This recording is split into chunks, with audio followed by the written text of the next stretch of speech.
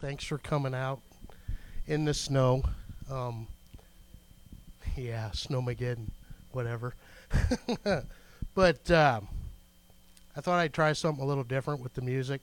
Wasn't trying to make myself out to be a Valkyrie or anything. But just thought I'd try something different there. That is kind of how I felt preparing this message, because I'd go from one thing to another. Oh, I want to say this. I want to say that. I want to do this. Oh, it'd be really cool if I did that. And it just, finally, God said, stop, rein yourself in. So that was good. But anyway, let's pray, and then we'll get this started. So if you guys will pray for me, and then I'll pray, and then we'll do this.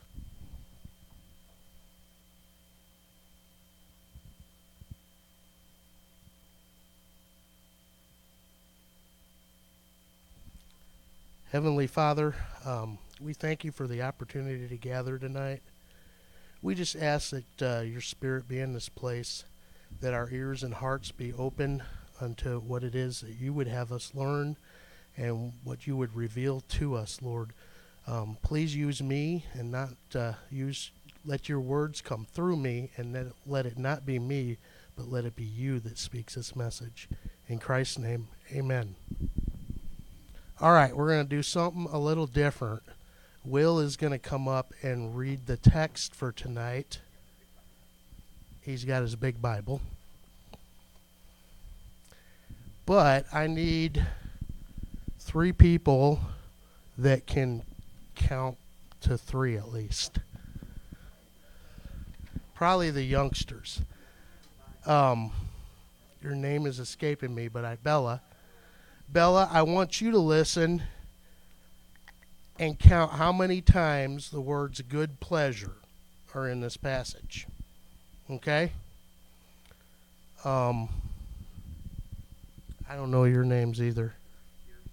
Kirsten, I want you to count how many times purposed is in this text.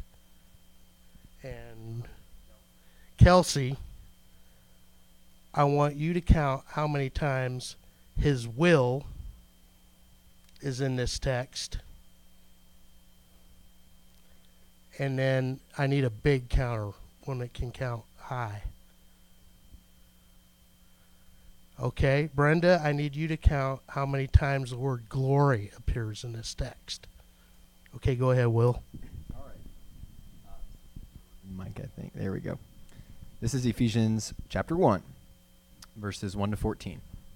Paul, an apostle of Jesus Christ, by the will of God, to the saints which are at Ephesus, and to the faithful in Christ Jesus, grace be to you, and peace from God our Father, and from the Lord Jesus Christ. Blessed be God and the Father of our Lord Jesus Christ, who hath blessed us with all spiritual blessings in heavenly places in Christ, according as he hath chosen us in him before the foundation of the world, that we should be holy and without blame before him in love, having predestinated us unto the adoption of children by Jesus Christ to himself, according to the good pleasure of his will, to the praise of the glory of his grace, wherein he hath made us accepted in the beloved, in whom we have redemption through his blood, the forgiveness of sins, according to the riches of his grace, wherein he hath abounded toward us in all wisdom and prudence, having made known to us the mystery of his will, according to his good pleasure, which he hath purposed in himself, that in the dispensation of the fullness of times he might gather together in one all things in Christ,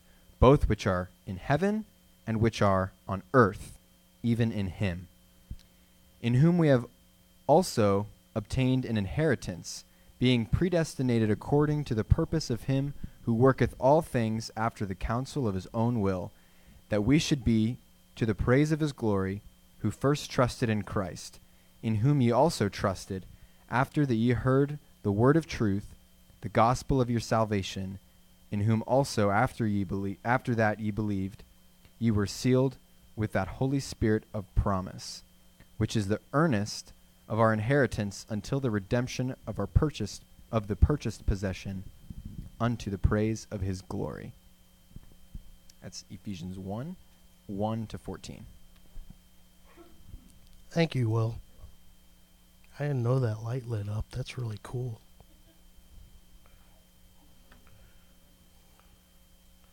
I thought maybe it didn't work, like it had to be plugged in or something. Anyway, thank you, Will, for doing that. Those of you that were counting, keep that in your head because we're going to come back to that. Okay? We're going to pick up in the latter half of 5 where Randy left off. So if you can bring up wherever 5 is on your slides.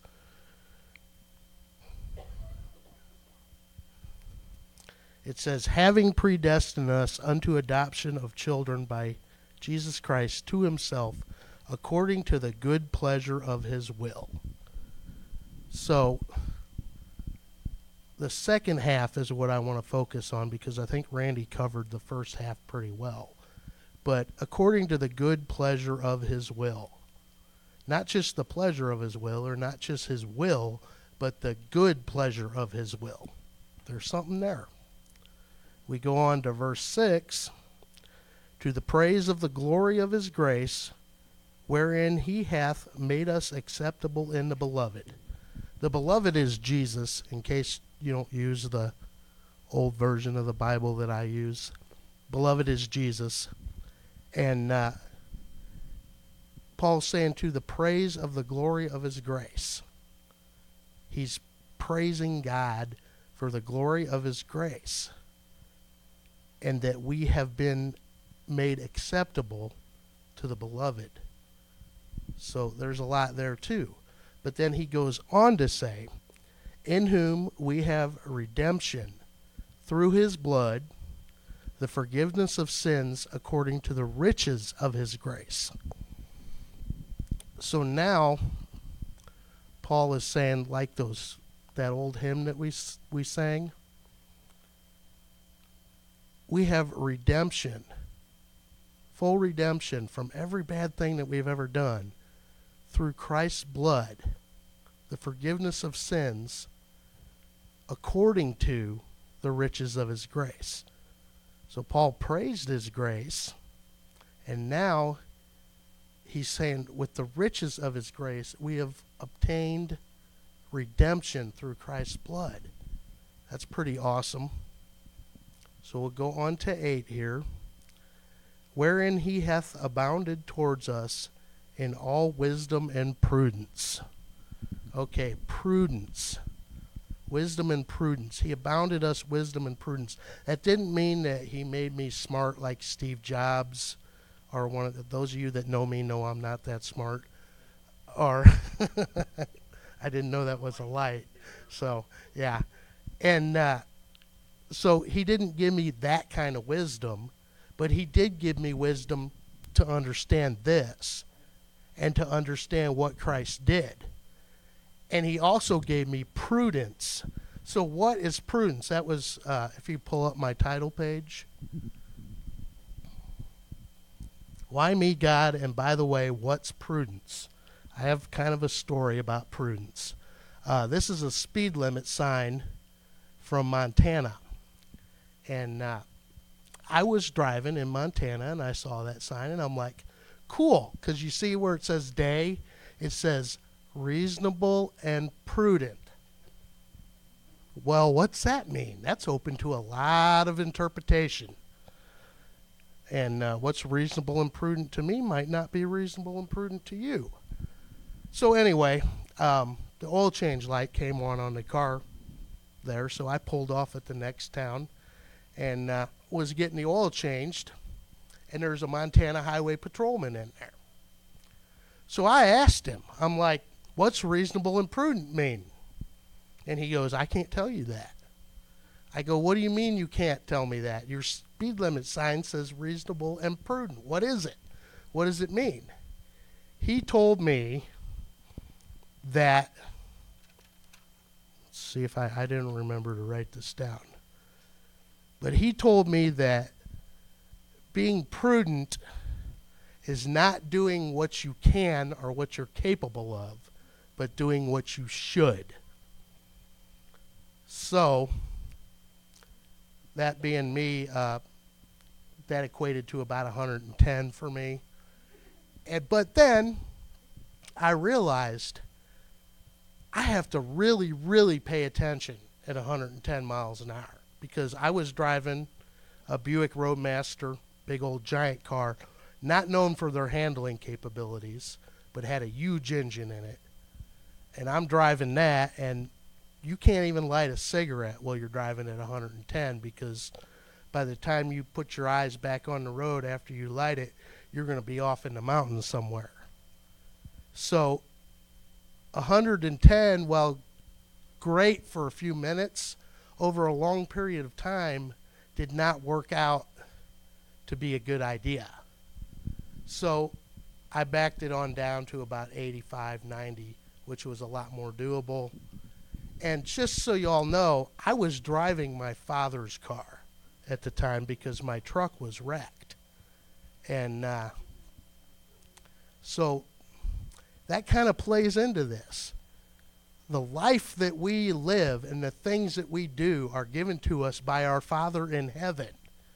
So we need to be prudent about what we do with them. And he's given us that prudence. It says so right here in his word. So that's what's up with prudence. The why God part we'll get to. But moving on to verse 9. Having made known unto us the mystery of his will, according to his good pleasure, which he hath purposed in himself. The mystery of his will. When I see the word will in Scripture, not Will Manchester, W-I-L-L, when I see the word will, it makes me think of last will and testament. It's what a person that dies wants done with their things. In this case, it's what God wants done by us. Now, that's not proper English, but that's what he means. So he's made known the mystery of his will according to his good pleasure, which he hath purposed in himself. So according to his good pleasure, he wanted to make known his will to us, and he purposed it in himself, which means he really wanted us to know it, and he really was happy about us knowing it. So we're kind of skimming over this, but we're going to get more in depth here in a minute. Verse 10, which this verse I struggled with quite a bit, but I think I might have a little bit of a handle on it, so give me some leeway if I'm totally wrong. But that in the dispensation of the fullness of times he might gather together in one all things which are in Christ, both which are in heaven and which are on earth, even in him. So what I think Paul is being inspired by God to say here is that Christ came at the perfect right time. That he came when the times were exactly right for him to come. If we think of it, if Christ came now, it wouldn't work out as good as it did because they'd probably just make fun of him and there'd be a giant social media attack on him or something like that, and it wouldn't work out. But he came at a time when the Roman Empire was all the way throughout the civilized world. Okay? He came at a time when the Jews were being oppressed. It matched up with all the prophecies that are in Isaiah and all the prophets. And if he had not come at that exact time, just the fact that the Roman Empire was there, that allowed the gospel to spread at the rate that it spread. And the Romans were the ones oppressing the Jews. Okay? But if they hadn't been there at that exact time, the gospel couldn't have spread the way that it spread. Now, God can make anything happen, but that was the exact right time for Christ to come. So that in the dispensation of the fullness of times, he might gather together in one all things that are in Christ. All things that are in Christ. That means that he's not only gathering the Jews, he's gathering the Gentiles as well, both which are in heaven and which are on earth, and even in him. Now we're going to go to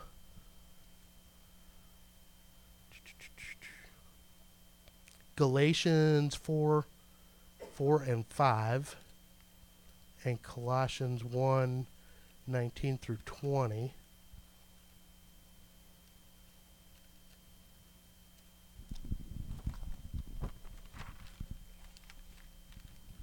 But when the fullness of the time was come, God sent forth his Son, made of a woman, made under the law, to redeem them that were under the law, that we might receive the adoption of sons. So when Paul was writing to the Galatians, under the inspiration of God, of course, he tells them that in the fullness of time, God sent forth his Son to redeem them that were under the law. Okay, that's the Jews, obviously. And he was under the law as well, but died to fulfill the law, if that makes any sense. So if we go to Colossians 1, 19 through 21. For it pleased the Father that in him should all the fullness dwell, and having made peace through the blood of his cross, by him to reconcile all things unto himself. By him, I say, whether they be things in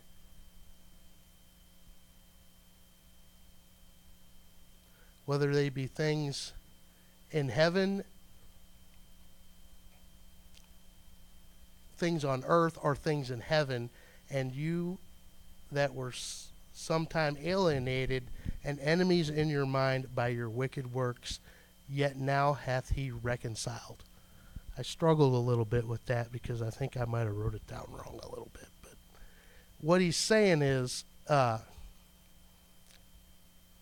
it pleased the Father that all fullness dwelled in him, and that he sent him to make peace through his blood, the blood that was shed on the cross, to reconcile all things to himself, whether they be things in earth or things on heaven. And that you who were alienated, you weren't a friend of God because of your wicked works, hath now been reconciled. So both in Galatians and Colossians, it backs up what Paul's saying here, that God has put all things under Christ and made us able to be not enemies of his, but in Christ. And all things are under Christ. That means there's another verse somewhere that I'm thinking of now where it says, and all things are subject to Christ. Everything has been placed under his authority by God. And I think that's what's going on in this verse, because it said things in heaven, things on earth, and things which are under the earth are things that are on the earth, even in him. So you can see why I struggled a little bit with this verse, but Christ is put over everything, whether it's Jew, Gentile, the earth, heaven, even the angels will all answer to him, and then Christ will answer to God, to the Father in the end. So sorry I struggle with that so much, but anyway. So verse 11, in whom also we have obtained an inheritance, being predestined according to the purpose of him who worketh all things after the counsel of his own will. In whom we have obtained an inheritance. We're sons. We're his children, which is just totally awesome. And this is also according to the purpose of him. He did it on purpose. And he did it for his own will. That means he wants it done that way.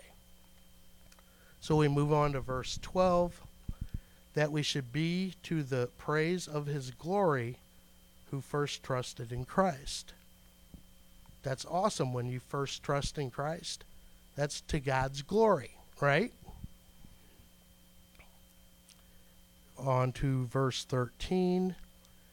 In whom ye also trusted after that ye heard the word of truth, the gospel of your salvation, in whom also after that ye believed, ye were sealed with the Holy Spirit of promise.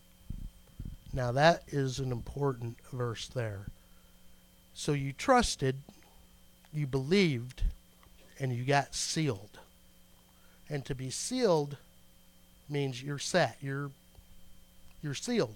You're already, when I seal something, it's fixed and nobody can mess with it. When you seal an envelope, like they used to do back then, they poured a wax on it and stamp it with a seal. When it's sealed, nobody can mess with it except for the person that it's meant to be messed with. So if you're sealed with the promise of the Spirit, that's a pretty cool deal there. And that's the proof that you're his, is the Spirit. On to verse 14, which is the earnest of our inheritance until the redemption of the purchased possession unto the praise of his glory. Earnest, that's a word we don't use very much, but it means strong intention. It means you're placing your faith in somebody or something. If I was to get earnest money from Will would be paying me for either a service or a product that he doesn't have yet. And so I think that's kind of really cool. It's the earnest of the inheritance because we're sons of God until the redemption of the purchased possession. What is the purchased possession? That is us. We are his purchased possession. If you go to 1 Corinthians 6:20, for ye are bought with a price. Therefore glorify God in your body and in your spirit, which are God's. So,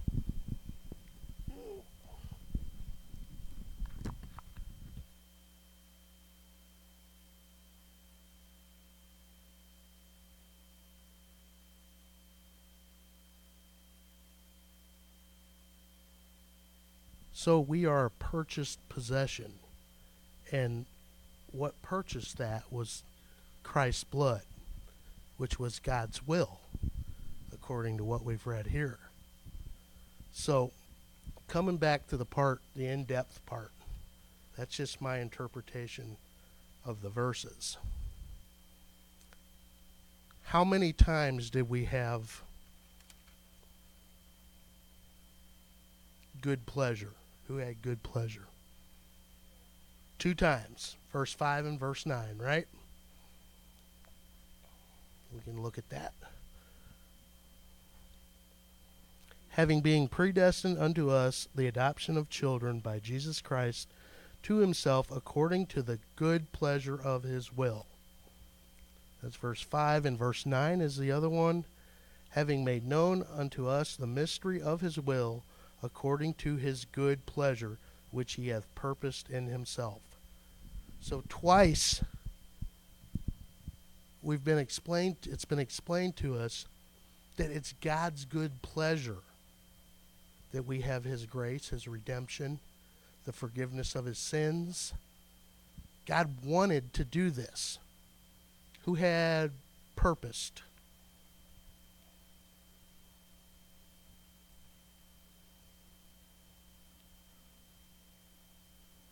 Two times, unless I counted wrong.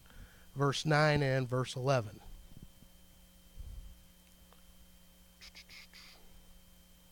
Having made known to us the mystery of his will, according to his good pleasure, he hath purposed in himself. He purposed in himself to send Jesus to save us, to forgive our sins. God wanted to do it. Who had his will? Twice, that's right, verse 5 and verse 9 again. Having predestined us unto the adoption of children by Jesus Christ according to the good pleasure of his will. Now, I said earlier that will means that's what God wants done. So, by his will, he wants us to be his sons. And then in verse 9,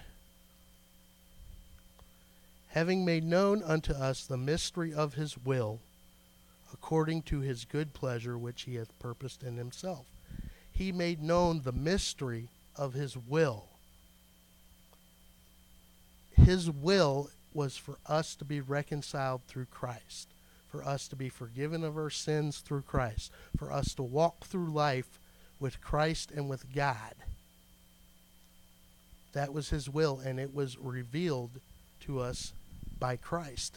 Because before that time, there were sacrifices and all of this other stuff. There was still the forgiveness of sins.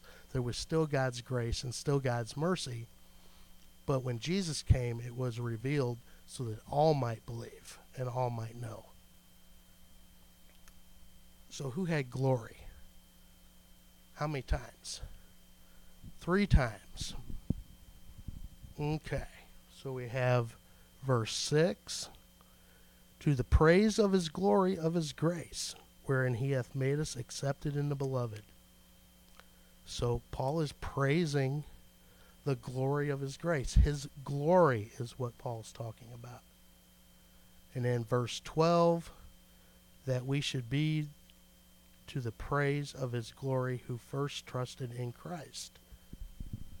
That we who believe should be to God's glory, right?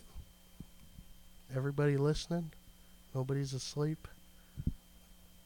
And then verse 14, which is the earnest of our inheritance until the redemption of the purchased possession, unto the praise of his glory.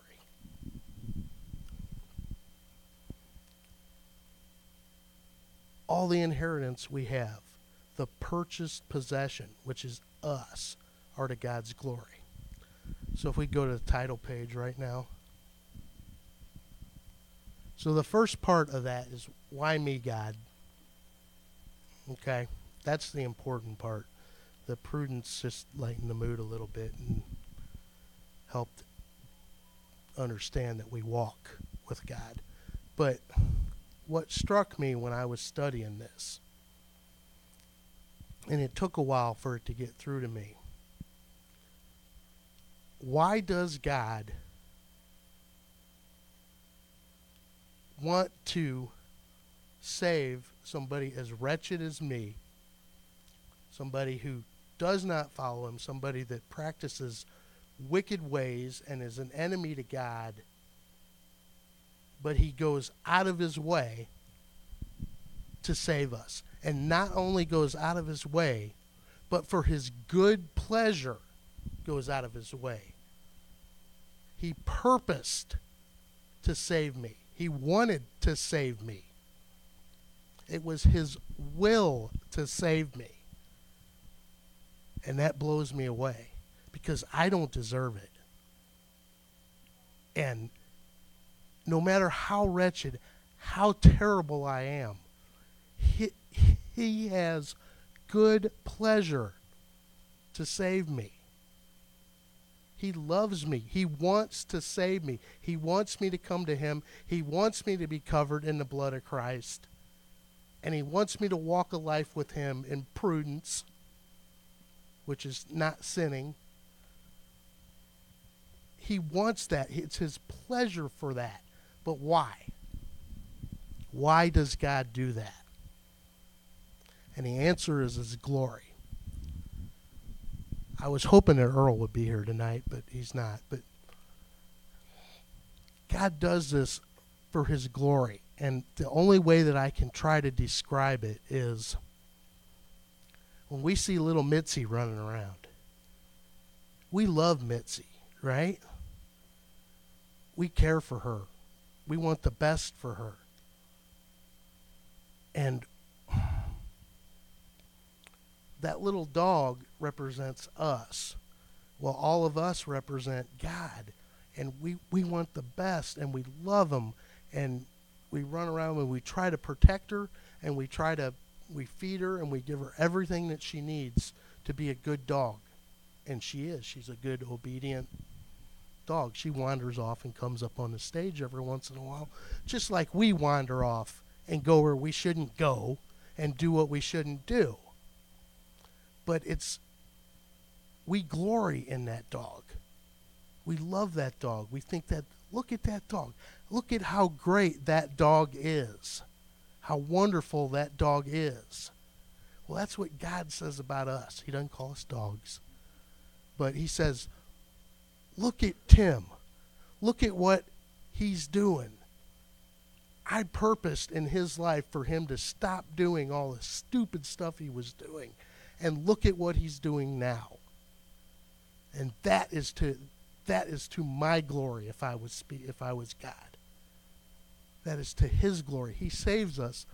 Why me is because of his glory. Him sending Christ was to his glory. Even though they're the same thing, I'm not getting into the Trinity tonight. But him sending Christ was his will and his purpose for us to be saved, for us to be children of Christ. And that is what totally blows me away about this portion of Ephesians. That God wanted to save us. God had pleasure in saving us. It was his will to save us. And Paul says it over and over and over again in like 9 verses. And that is just unbelievable to me. And that's what struck me. And that's the important part. Even though I messed up on verse 10, just kind of file that away in the trash file. But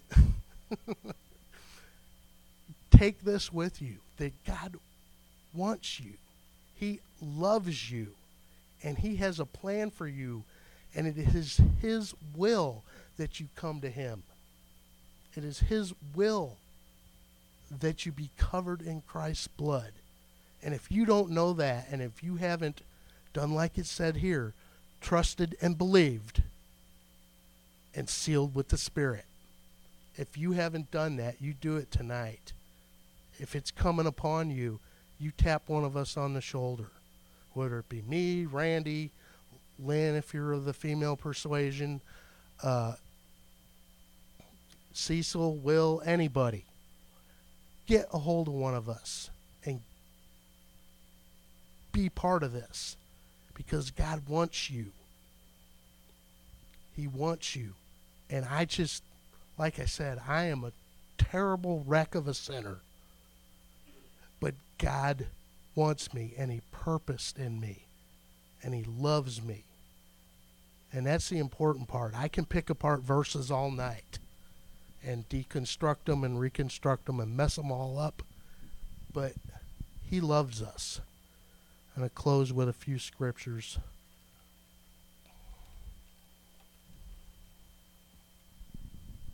Romans 8:35. Who shall separate us from the love of Christ?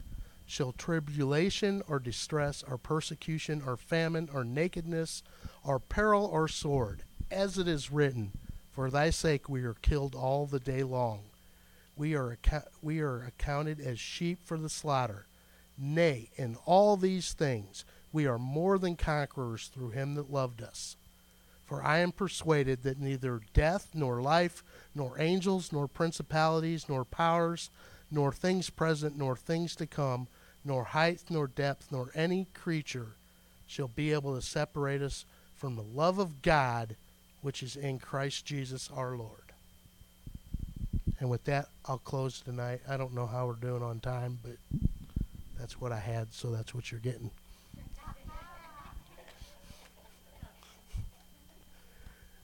Dear Lord, we thank you that you chose us. And we thank you that you love us. We thank you that your grace abounds towards us, and that you have purposed for us to be your children. How great a gift it is, Lord. And just help us to live that life of prudence, Lord. We don't need to do what we can. We need to do what we should, which is your will. And just lead us in that and help us, Lord.